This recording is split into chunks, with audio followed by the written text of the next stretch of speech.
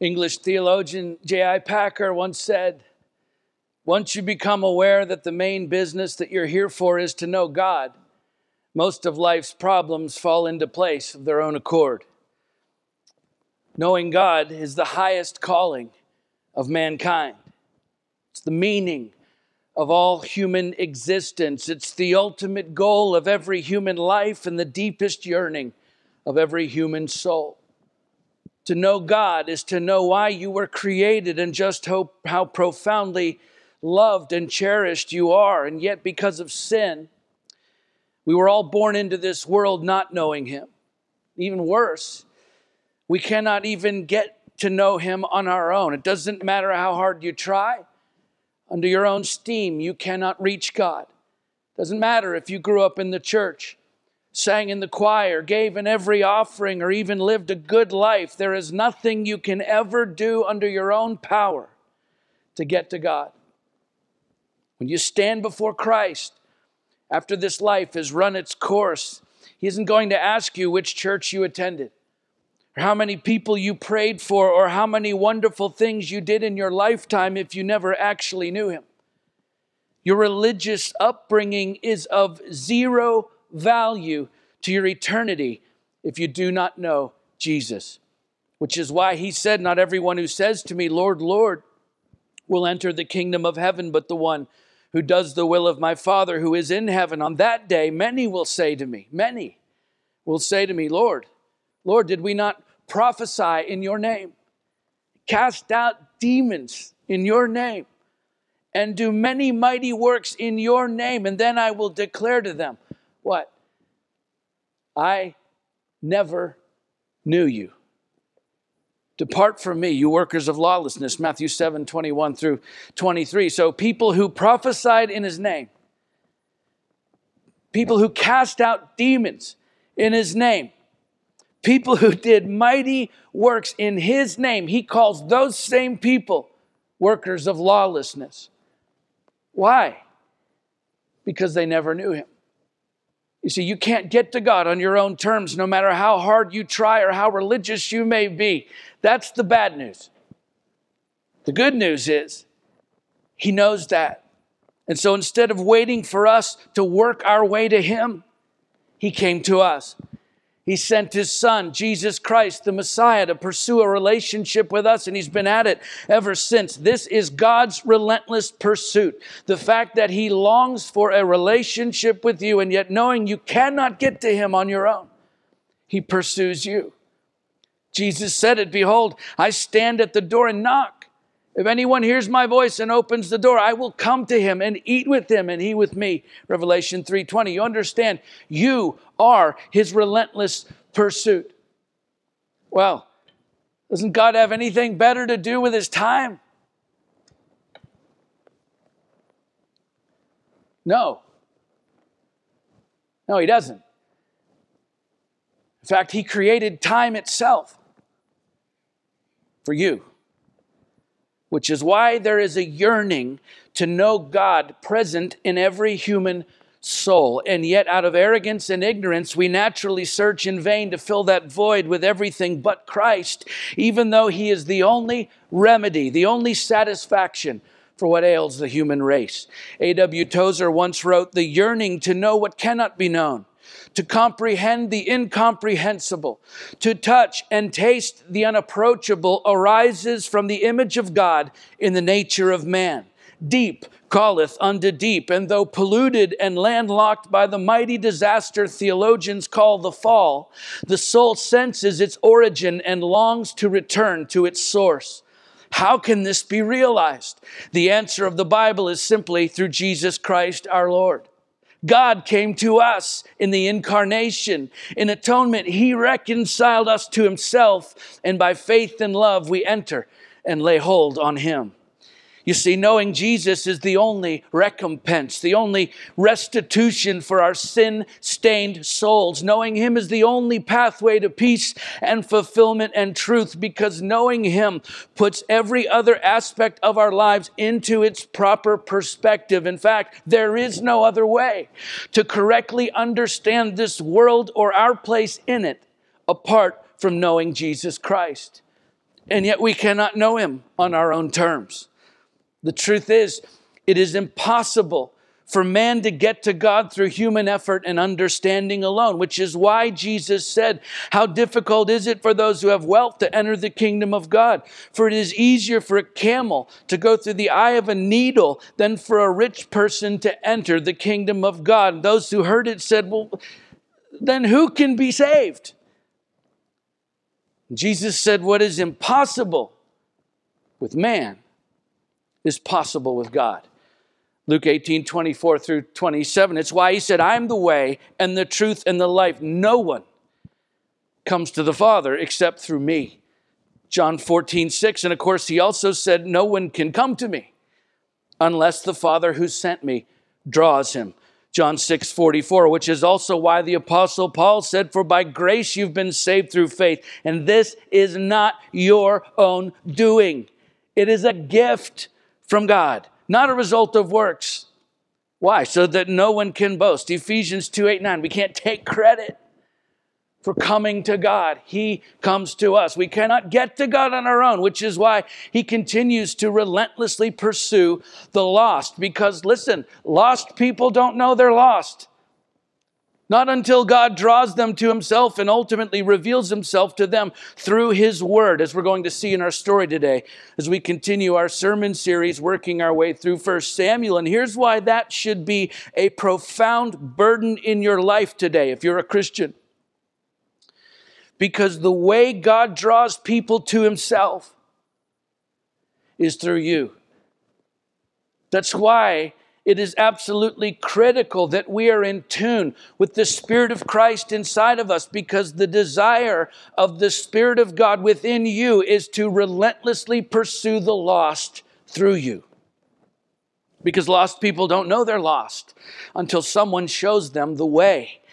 And that someone is you and me, as the Holy Spirit guides us. And so look, this may rub some people the wrong way. The fact is, the truth has a way of doing that. If you can't remember the last time you told a lost person about Jesus, well, then the chances are you're not listening to his voice in your life or following his leading from day to day, because his desire is to relentlessly pursue the lost through you. And listen, when it comes to making disciples, you understand there's no downtime. There are no breaks from telling other people about Jesus. Bearing witness to the lost about Jesus Christ and his gospel should be a matter of course in our daily lives. It should always be on your mind and ever in your heart to share the love of Christ and the truth of Christ with those who have never experienced either, because the lost don't know they're lost until someone shows them the way. And as we'll see as we jump back into the story where we left off last time, that's exactly what we see happening in Samuel's life. So let's read it together. 1 Samuel chapter 3, beginning with the first 9 verses. Now the boy Samuel was ministering to the Lord in the presence of Eli. And the word of the Lord was rare in those days. There was no frequent vision. At that time, Eli, whose eyesight had begun to grow dim, so that he could not see, was lying down in his own place. The lamp of God had not yet gone out, and Samuel was lying down in the temple of the Lord where the ark of God was. Then the Lord called Samuel, and he said, "Here I am." He ran to Eli and said, "Here I am, for you called me." But he said, "I did not call you. Lie down again." So I went and lay down. And the Lord called again, "Samuel." And Samuel arose and went to Eli and said, "Here I am, for you called me." But he said, "I did not call. My son, lie down again." Now Samuel did not yet know the Lord, and the word of the Lord had not yet been revealed to him. And the Lord called Samuel again a third time, and he arose and went to Eli and said, "Here I am, for you called me." And then Eli perceived that the Lord was calling the boy. And therefore Eli said to Samuel, "Go lie down. And if he calls you, you shall say, 'Speak, Lord, for your servant hears.'" So Samuel went and lay down in his place. So Samuel's still a young boy at this point in the story. And yet he's carrying out the priestly duties in the tabernacle or the temple of the Lord as Eli's health is fading. And it says that the word of the Lord was rare in those days. The word rare, yakar, in the ancient Hebrew is literally translated as precious or highly valued. So it carries both the idea that the word of God in those days was not only rare in the sense of being infrequent, but also rare in that it was invaluable or precious. And yet during the period of the Judges, the time period of this story, the nation of Israel was characterized by wanton sin and disobedience to God and his law. And so as valuable as God's word to his people was, the severe infrequency of it at the time amounted to a curse against Israel, as the prophet Amos points out in Amos 8:12. And on this particular night then, Samuel's sleeping just outside of the veil before the Holy of Holies, where the Ark of the Covenant was, so he could tend to the lamp of God, which had to be tended in order to burn every day from evening until morning, according to the Torah obligations in Leviticus 24:3, also in Numbers 18:23. And so the fact that the lamp had not yet gone out means that it was sometime before dawn, according to Exodus 27:20 through 21. So sometime during the night, something happens to Samuel that, as far as we know, had never happened before. God himself calls out to the boy. And so Samuel jumps up and runs to Eli and says, "Here I am." And Eli wakes up and says to Samuel, "I didn't call for you. Go back to bed." Samuel goes back to bed until the Lord calls Samuel again, calls him out by name. And again, Samuel jumps up and runs to Eli and says, "Here I am, for you called me." To which Eli again responds, "I didn't call for you. Go back to bed." And Samuel goes back to bed. And then a third time, the Lord calls to Samuel. And for the third time, Samuel jumps up and runs to Eli and says, "Here I am, for you called me." Except this time was different because Eli, probably fully awake now after being woken up 3 times, perceives that it was the Lord calling the boy. Therefore Eli said to Samuel, "Go lie down, and if he calls you, you shall say, 'Speak, Lord, for your servant hears.'" So Samuel went and lay down in his place. And what's intriguing about this interaction is the fact that the Lord is not only calling Samuel, but it is Samuel who hears the voice of the Lord, not Eli, and yet it is Eli who perceived the voice of the Lord, who perceived that it was the Lord calling. Now, just think about that for a moment. Samuel is the one serving functionally as the priest. Eli's health is failing, so Samuel's carrying out the priestly duties, at least some of them. And obviously he takes it very seriously and performs it very faithfully as he gets up every time he thinks Eli is calling him and runs to Eli in the middle of the night. And it is also Samuel who is staying in the holy place, right? Not Eli, which means at this very moment in the story, Samuel is literally the closest person to the presence of God, physically and religiously. There's no one else in all of Israel as close to the presence of God himself as Samuel. And yet, even when God himself calls out to Samuel multiple times by name, Samuel doesn't have a clue that it is God calling him. Why? Verse 7. Samuel did not yet know the Lord, and the word of the Lord had not yet been revealed to him. Samuel did not know God, even though he was as close to the presence of God as you could possibly get, even though he was serving God diligently, ministering to the Lord, as verse 1 says, even though his behavior could not have been more faithful to the house of God or the people of God, Samuel did not yet know the Lord, and so he could not recognize God's voice even when God spoke directly to him. You see, Samuel knew all about God, but he didn't know God, which I believe is a perfect description of a lot of people in the church today, just as it was then. Because look, you can be as faithful to the church and the ministry as Samuel was. You can serve other people just like Samuel did, and you can be as diligent and sincere about all of that as he was, and all the while you can be as lost without God while you're doing all of those wonderful things, just like Samuel was. In fact, if you read that phrase in verse 7, Samuel did not yet know the Lord. If you read it in the Hebrew, it's the exact same phrase that is used to describe, in chapter 2, verse 12, Eli's sons. It says, "Now the sons of Eli were worthless men. They did not know the Lord." Okay? Eli's sons were worthless, disobedient, abusive, evil men. We saw that in the last chapter. Samuel was a highly valued, obedient, respectful faithful young man. And yet the exact same phrase is used to describe their relationship to the Lord. You see, Samuel didn't know God any more than Eli's sons did. You understand, when the Bible says that God pursues lost people, it's not always just lost people outside of the church. It's lost people inside of the church as well, because God our Savior desires all people be saved and to come to the knowledge of the truth. 1 Timothy 2, 3, and 4. Not just non-religious people. No, he wants everyone to actually know him, and that includes church people who maybe don't actually know him yet.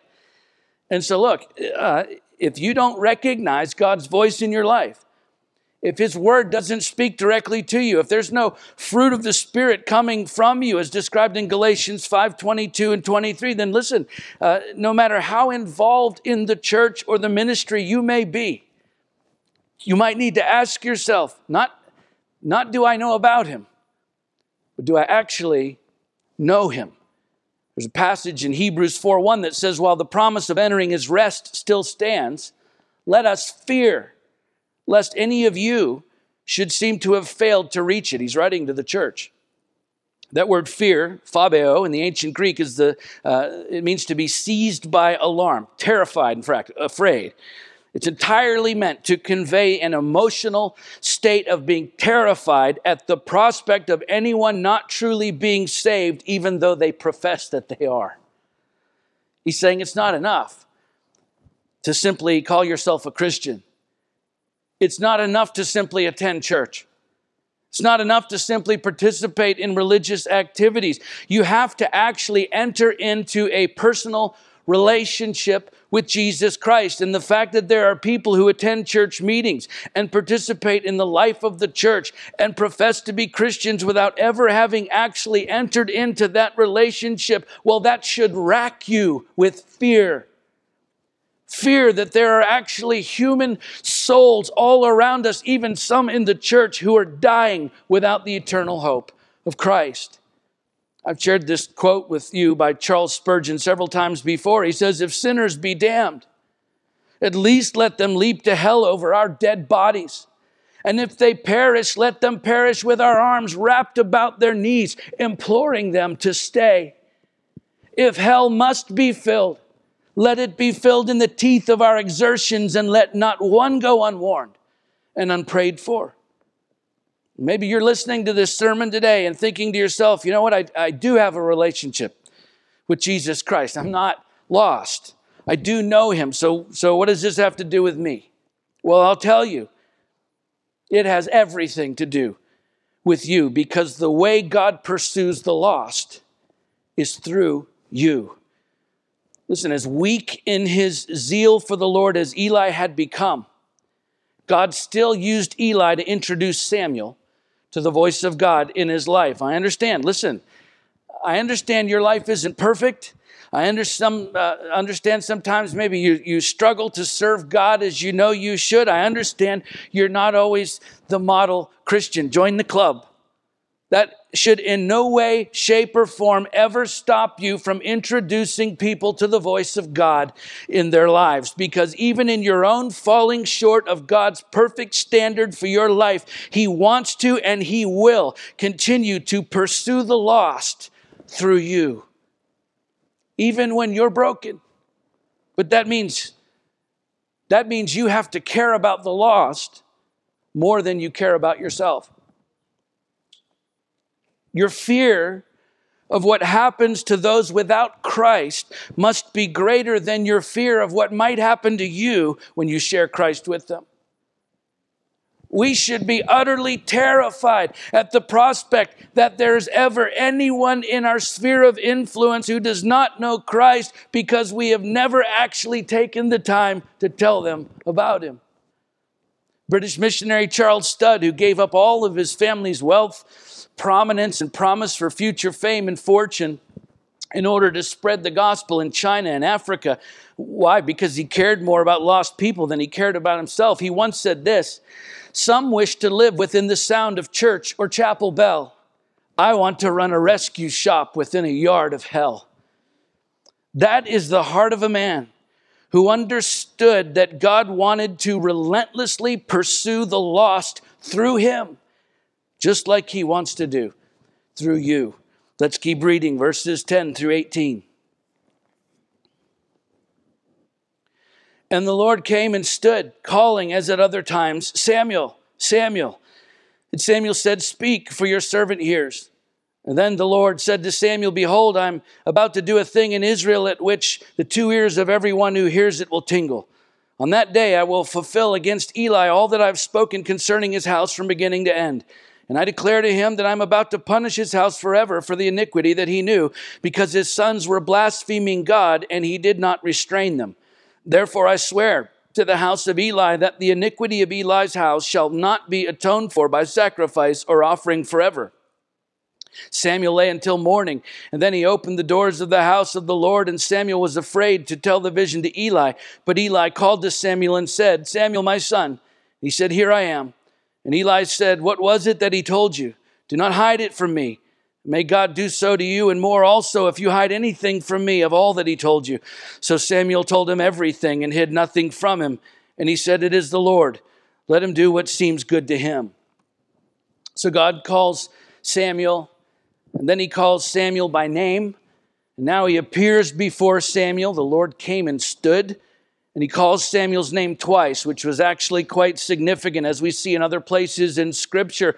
Anytime the Lord calls other people by name twice, it was at a crucial point in their lives. Abraham in Genesis 22:11, Jacob in Genesis 46:2, Moses in Exodus 3:4, just to name a few. And so God clearly has Samuel's attention now as he says, Behold, I'm about to do a thing in Israel at which the two ears of everyone who hears it will tingle. And again, in other places in the Old Testament, tingling ears are signs of an especially severe judgment to come. Two examples being 2 Kings 21:12 and Jeremiah 19:3. And then he delivers a profoundly disturbing message to Samuel intended for Eli about the fate of Eli and his entire family, which was a confirmation of the message already delivered to Eli by the man of God in 1 Samuel 2:27 through 36, which was an opportunity, by the way, for Eli and his family to repent, right back in chapter 1, and yet they carried on business as usual. And so that willful rejection of the word of God has caught up to them, and now the tables have turned, where initially Samuel needed Eli to hear the voice of God in Samuel's own life. Now Eli needs Samuel to hear the voice of God in Eli's own life, because while Eli has rejected the invitation of God to turn back in repentance to God and to faith in God, which of course leads to relationship with God, Samuel has done just the opposite. Samuel has embraced the word of the Lord in his life, and as the result, as we'll see as the story continues to unfold, the result is nothing short of remarkable. And yet the day before, Samuel was as lost as Eli's worthless sons.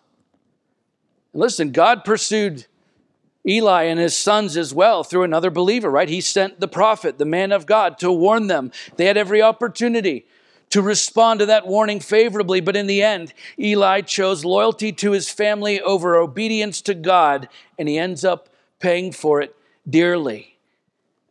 And yet, as poorly as Eli finished his journey on this earth, none of that changes the fact that Samuel was pursued by God through Eli. Right? Even in Eli's brokenness and dysfunction, God pursued Samuel through him. For all those years, Eli cared for and raised Samuel in the house of God, in the presence of God, in the ways of God, from the time Samuel was a toddler. And then when the time came, he pointed Samuel to the voice of God, which was Eli's job. Okay? As a believer and follower of Christ, it is your job to point other people to the voice of God and the presence of God and the ways of God. How? By sharing the love of Christ and the truth of Christ with them, even when it's hard for them to hear it. Eli obviously knew that Samuel wasn't going to like all of the truth of God's word.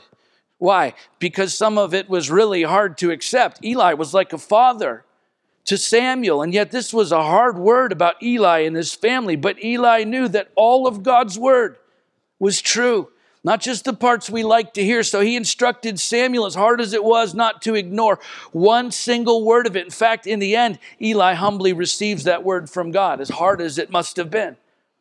Okay, look, we all know, as good as the good news is of the gospel, there are still parts of it that are hard to hear. Take up your cross daily. Die to yourself. Repent of your sin. Renounce all that you have. Count it all as rubbish that you might gain Christ. Lay your life down for others. Oh, and by the way, there's absolutely no other way to be saved from the wrath of God that every single one of us deserves than to submit your entire life to Christ alone. For someone who is lost, that is not always easy to hear. It's not always easy for us to hear, which is exactly why the Spirit of God pursues us, draws us to Jesus and His gospel, because listen, we would never accept any of that on our own. We wouldn't. We must be drawn to it by Him. That part is His job. Your job is simply to deliver the message, to offer the love of Christ and the truth of Christ to lost people. After that, listen, how they respond to that message, well, that is not your burden to bear. I was having dinner one time with a group of people, some of whom I'd never met, and in the course of that meal, one of the people I'd never met, a very successful older woman, asked me what I did for a living, to which I replied, I'm the pastor of a local church. She looked at me very inquisitively, and after explaining that she wasn't a particularly religious person, she asked me, what exactly does that job entail? Like what is it you actually do every day? And I said, well, at a high level, if I'm doing it right, then I'm making disciples of Jesus Christ and teaching other people how to do the same. And then she said, okay, well, how do you make disciples of Jesus Christ? And I said, well, primarily by telling them about Him and teaching them what He taught and then showing them how He lived. And then she asked, well, how do you do that?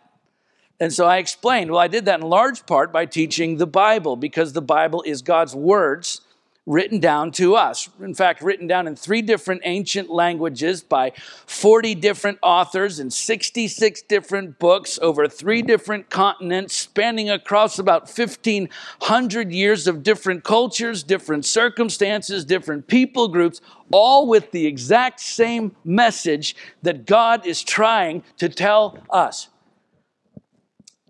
And then she said to me, it's very interesting.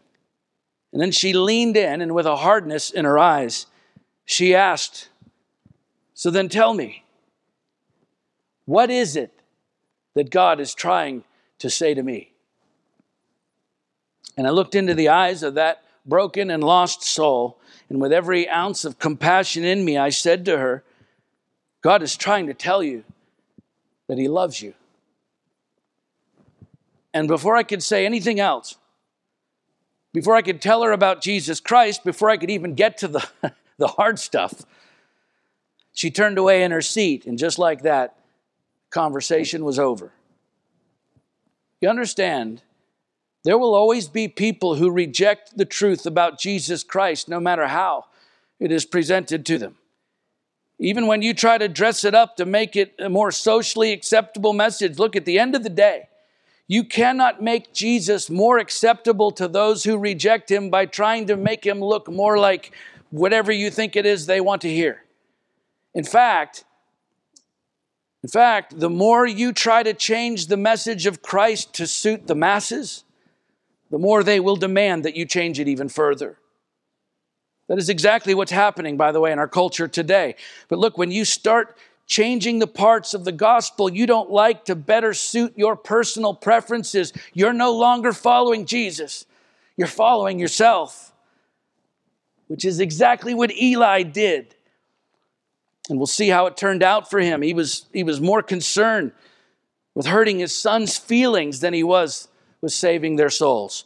And it's no different now. There are human souls without Christ all around us, eternally damned to hell by the wrath of God. They may not have died a physical death yet, but the sentence of hell is hanging over their heads like a guillotine ready to drop. And their only hope for salvation is the gospel. Why would we ever keep it from them? God help us if we're more concerned about people's feelings than we are about their souls. Okay? God relentlessly pursues people who are spiritually lost, and He does that through us. That's our job, to share the love of Christ and the truth of Christ to people who have never experienced either. And what they do or don't do with that message, well, that's beyond our control. Our job is to share it, all of it, regardless of how they respond.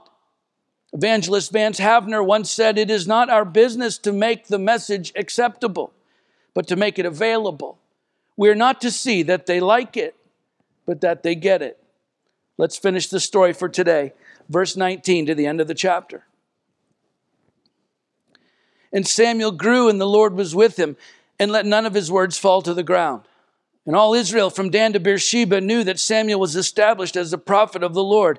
And the Lord appeared again at Shiloh, for the Lord revealed himself to Samuel at Shiloh by the word of the Lord." Since the days of Moses, some 400 years before the time of Samuel, there were not many prophets in Israel. Certainly there were no great prophets. And so God raises up Samuel as a prophet and priest and judge, bridging the gap between the time of the judges to the time of the monarchy. And as Samuel grew both physically and spiritually, he was recognized from Dan to Beersheba, from the northern to the southern borders of Israel. In other words, from one end of the kingdom to the other, Samuel's God-given authority was recognized and acknowledged as time and again his words given to him by God for the people were proven to be true, including this very hard word to Eli and his family, which was the beginning of Samuel's rise to prominence in Israel, all because Samuel had a revelation of God, which is the point of the pursuit. You understand, God pursues the lost through us in order to reveal himself to those who do not know him. That's his part. Our part, when it comes to those who are lost, is to arrange the meeting.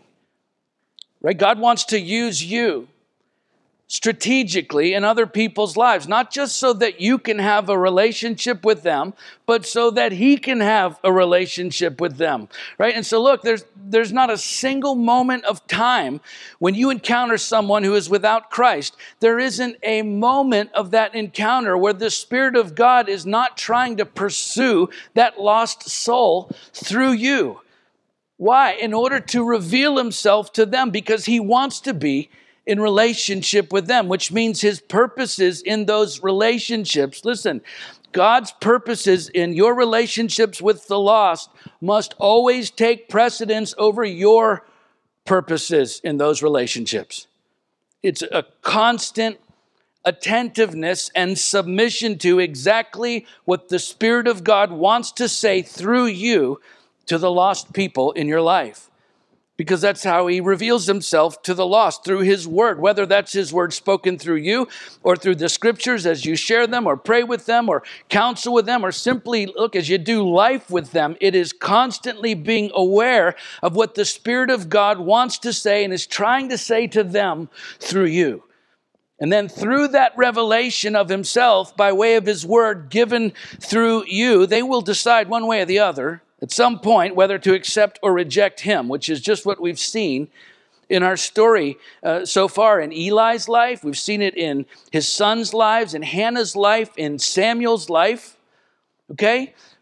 We cannot choose whether or not people accept God's word, but we can choose whether or not we share it with them. Author Ian Gardner said, "The power of God has never left his word. It is just that we've prevented it from reaching its intended destination." Knowing God is the highest calling of mankind.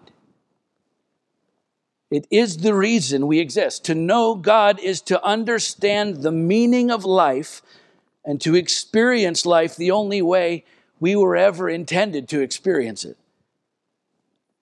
So why would you ever keep that to yourself? Because listen, lost people don't know they're lost.